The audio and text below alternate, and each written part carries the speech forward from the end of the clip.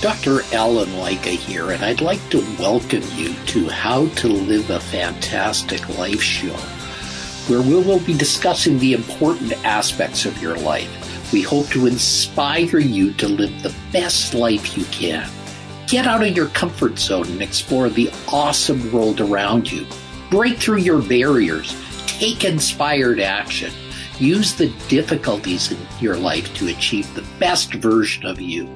We have a very special guest by the name of Jeffrey A. Martinovich. He's a first Gulf War veteran, an MBA, and founder and CEO of MICG Investment Management, a billion-dollar wealth management firm. After the 2008 crisis, Jeff rejected 3 government plea offers, resulting in a 14-year prison sentence. Yet the Fourth Circuit Court of Appeals reversed twice. 2 U.S. District Court judges were removed. And after nearly 7 years, he was released to home confinement in May 2020 to begin rebuilding his life. And he used this as a time in which he's grown and I'd say prospered. And he's also written a book called Just One More, The Wisdom of Bob Vukovich, that reminds us that celebrating other people's success creates an environment for success for everyone. The more we help each other and lift each other up, the more we can achieve success ourselves. Is that not right, sir? That certainly is one of Bob Vukovich's lessons that he likes to remind his young charges all the time. The more we help out. Who is Bob Vukovich? Everybody's going to ask Who is that guy? I've been asked, is Bob a real person? He's actually an amalgamation of many mentors that I was very fortunate to be exposed to. People who took me under their wing when I was young in business, young in life, and taught me a lot of lessons. It's kind of like that grandfather that serves us up the wisdom. Unfortunately, a lot of us don't have the opportunity to be exposed to that. So the thought was to use Bob Vukovich as a good medium to give all these lessons, more so life lessons, to Cole and all the readers. Okay, good. So let's go through this amalgam of people that you've met along the way. I mean, you've obviously had to learn some pretty tough lessons, right. to be in a situation where you were put in jail for a number of years. Right. And so those are life lessons that are very, very difficult. I mean, even at the best of times. Exactly. So how did that turn about? Was it had to do with your investment company or things like that? Right. We, back in 2008, when we all suffered through that financial crisis, a quick synopsis is our firm survived that, although it was extremely painful for us and all our shareholders, certainly. But after that time period, there was a big regulatory backlash. And as you read in all the papers, everybody on Wall Street, nobody was in trouble there, as everybody paid each other fees and they're all pretty much in bed together, as everybody knows. But they did go around the country and shut down over 2,000 what I call tier 2 investment firms, smaller guys who couldn't really write, a $100 million check for the regulators. And so they made an example of a great number of them. And what they would do is they would allege some nefarious pricing inside of hedge funds. Certainly when our guy Bernie Madoff came out, the word hedge fund became a very satanic word, basically. And so it was just a very critical point in my life that I had to make a decision. Was I going to agree with these allegations? And I knew that nobody in our company had done anything wrong. And in our fleet of attorneys and CPAs and auditors knew that and verified that. And so I had to make a really tough decision. And these are the once in a lifetime decisions. And I decided to stand up for what I believed was right, even though knowing that 98.5% of all these trials with the federal government end in conviction. And I believed at the time that when the truth would be told, that everything would be okay for our employees, our shareholders. And of course, as the book talks about, and some more books being written on it talk about, that was definitely not the result. Yeah, it is difficult. I find, often in situations like this, truth is not necessarily truth. They say truth is blind, and definitely justice is not necessarily justice. Our systems are not necessarily geared towards justice. Correct. I find sometimes in situations, it's a kangaroo court. They have a pre-drawn conclusion that they're going to have, and it doesn't matter what evidence that you're going to show for it. Those pre-drawn conclusions are going to be there. And unfortunately, I learned that a little bit too late. And the worst part is, we have had and have a great group of shareholders and employees. And so, through this process, they killed the golden goose, which, had provided so many great jobs, such great investments, supported our community and our charity base tremendously. And unfortunately, all that's gone now. So my job, we can have great despair, self-pity, make excuses, be defensive. But really, through this book and through a lot of the speaking and consulting and coaching I'm doing now, the goal is to rebuild, and the goal is to write a good last chapter for all of our shareholders. I'm a far way away from doing that, but that would be a great ending. Yeah, and that's where you hope it would end up at the end of the game. And you're a young enough man yet that you have a lot of time. I appreciate that. You have time that you can actually right the ship and help people along the way. It's amazing, the stock market, the buoyancy that it's had through such a difficult time that people have been living. I'm shocked at the numbers that have come up and the all-time highs that have come up. I know. I am too. And one of the ways I made it through this whole battle and made it out the other side was, we've got to be optimists. And, if we're not, it kind of guarantees defeat. So the stock market is a good example of optimism. Sometimes, irrational exuberance, as they say. But it's at a pretty high level right now. And I've been amazed it stayed up here also. Yeah, I've been a big follower of Warren Buffett along the years, and everybody who is listening to it probably knows that Warren Buffett started a company called Berkshire Hathaway, which is one of the biggest investment successes over the years. Unbelievable. He basically has chosen good value and kept on those good values and kept on growing as a result of that. And it's amazing what he's grown it to as well. But his basic simple is buy good stocks, make sure they're good stocks, and hold them forever. Exactly. And, the key is finding good stocks. And that is always the difficult thing. It's a little tough out there now, right?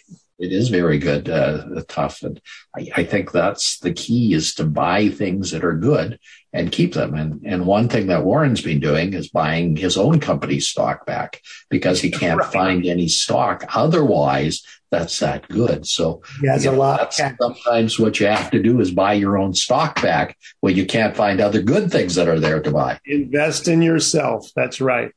Yeah. And I think that's key. In Apple, for example, a company that just went over a $3 trillion valuation the other day, has kept on doing that, buying its own stock back, because they know that their company is good and they know it'll rise and they know that it'll keep doing that. So that's right. That is one of the golden things that people have to realize. I'm not an investor much myself anymore. I put my shares in Berkshire Hathaway a long time ago. Oh, did you? Great. Fantastic. I always found, well, back in 2008, 2003, and so on, I said, well, if this whole thing is going to go down, who is the best person to be running the ship in these markets that are turning down? Who is the best person really to do it? Well, I think the smartest man in the world, and I was amazed at some of the things he did during those downturns. Like I think it was 2008, the Bank of America came to him and said, could you lend me some money? We need a loan. I know. A loan. And Warren said, sure. Yeah. I'll give you a loan, but there's this little thing I need back. And that's right. I got to buy your shares at what they are now, 10 years from now or 20 years from now. It was an amazing deal. And he ended up owning 10% of the Bank of America. Unbelievable. So, I mean, that to me is a person that knows what they're doing. He looked at the Bank of America and said, yes, you are saying you're good. And I've looked at you and you are good. So can we make a deal? Right. And sure enough, the deal was made. Never let a good disaster go to waste, right? And this is the problem in this whole downturn in the world that went on. There has been not a lot of stocks that you could buy because there's been a lot of support for companies. So really, these companies have not had to look for deals. That's right. It's hard to believe they kept chugging along here recently, even with the looming higher interest rates, higher taxes, most likely on the way. It's been surprising it's held up so high. Yeah, and I suspect we're going to see a clawback in the next little while. I don't know when, I don't know how. But, the question always with the stock market is, as Warren has said, is if you aren't going to hold it for 20 years, you shouldn't be holding it for 20 minutes. That's right. That's right. I think that's the key with it, is it's a long-term proposition. You never know. The greatest computers, the greatest minds, everybody who tells you they do know is full of it. So you never know. Exactly. And I think you got to be aware of that. You have to be very aware that the situation is going to change. And yes, interest rates will rise at some point in time with the inflation that's going on. I don't think they can help it. Yeah. I mean, eventually when you print $1 gazillion, you have to have some inflation eventually. Yeah. So what advice do you have for people in the investing climate of today? Oh, boy. We were a very conservative firm who did a lot of financial planning and were very diversified.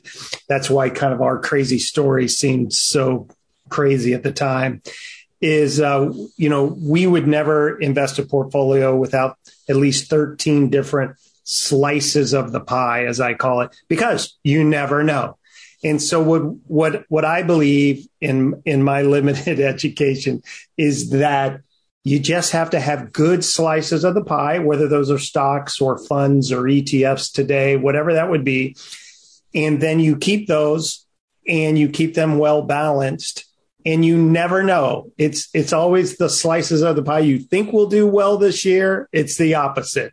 And then what happens is human interaction is what screws it all up, because we always like to sell the bad ones and buy more of the good ones. And as you and I know, and everybody listening knows, the next year it's like this, and the bad is good and the good is bad. So I like to say, set up a real high quality portfolio and just do everything humanly possible not to screw it up.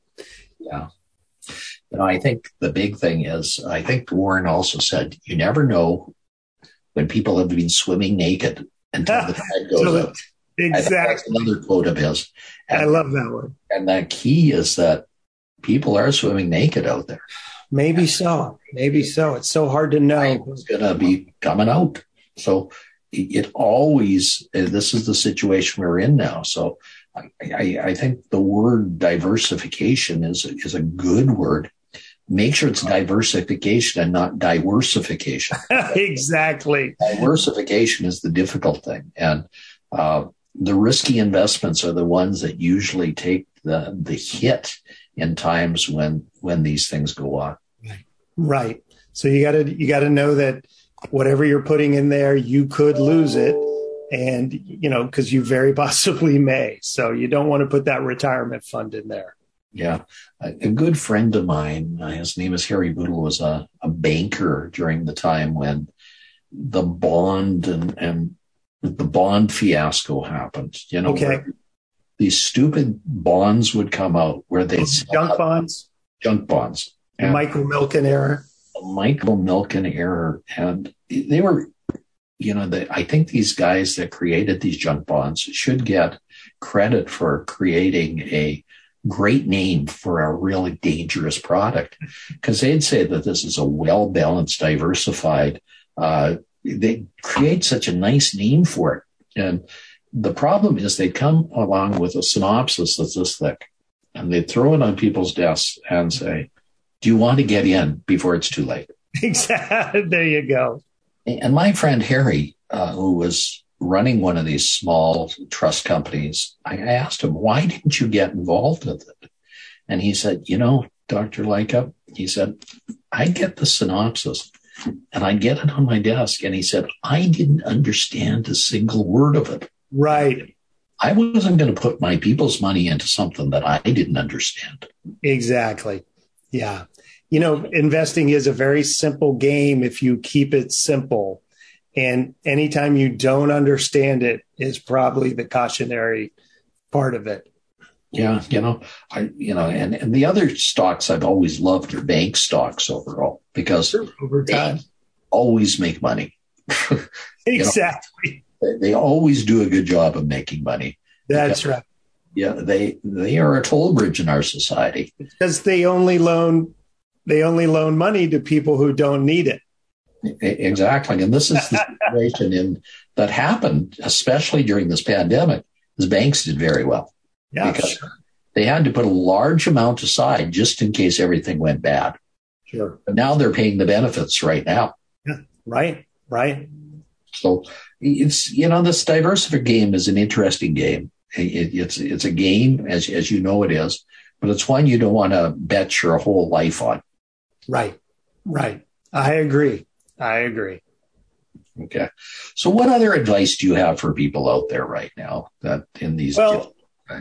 In our book, Bob Vukovich tries to, we had written a few business books, and I had these 15 chapters left over, these 15 life lessons that weren't really business. So it's more life.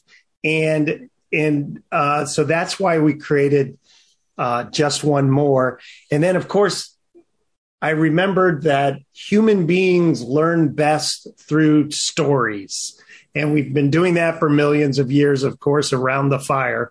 And so we were able to develop a narrative about Bob Vukovich's life, which might possibly parallel my crazy life for the last decade.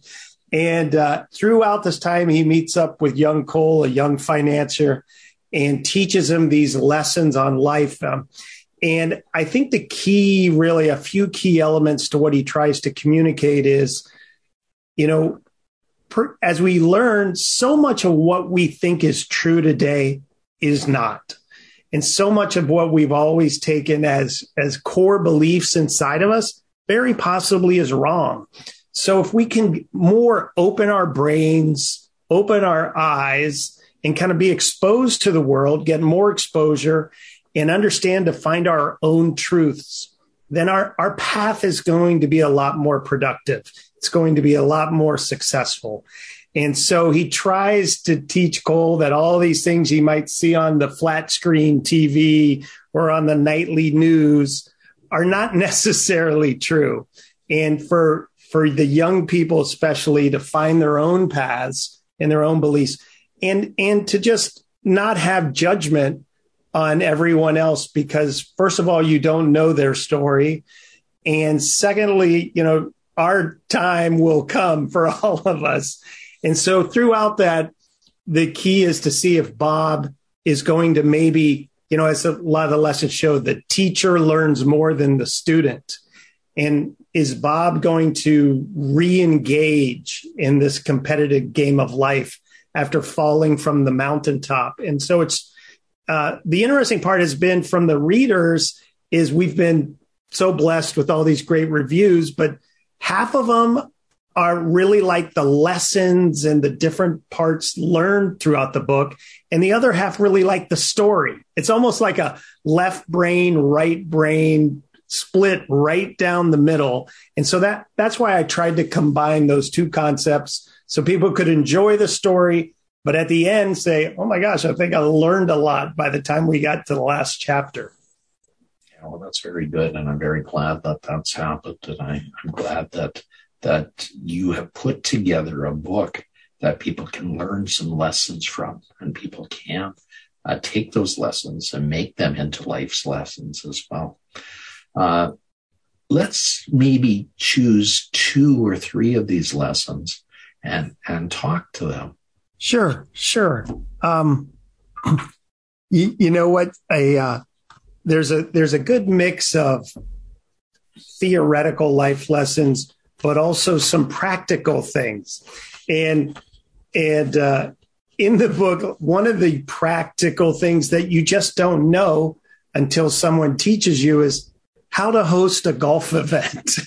And so Bob has all these different chapters in here where he makes these lists and Bob's top 10 favorites of this, Bob's top 10 favorites.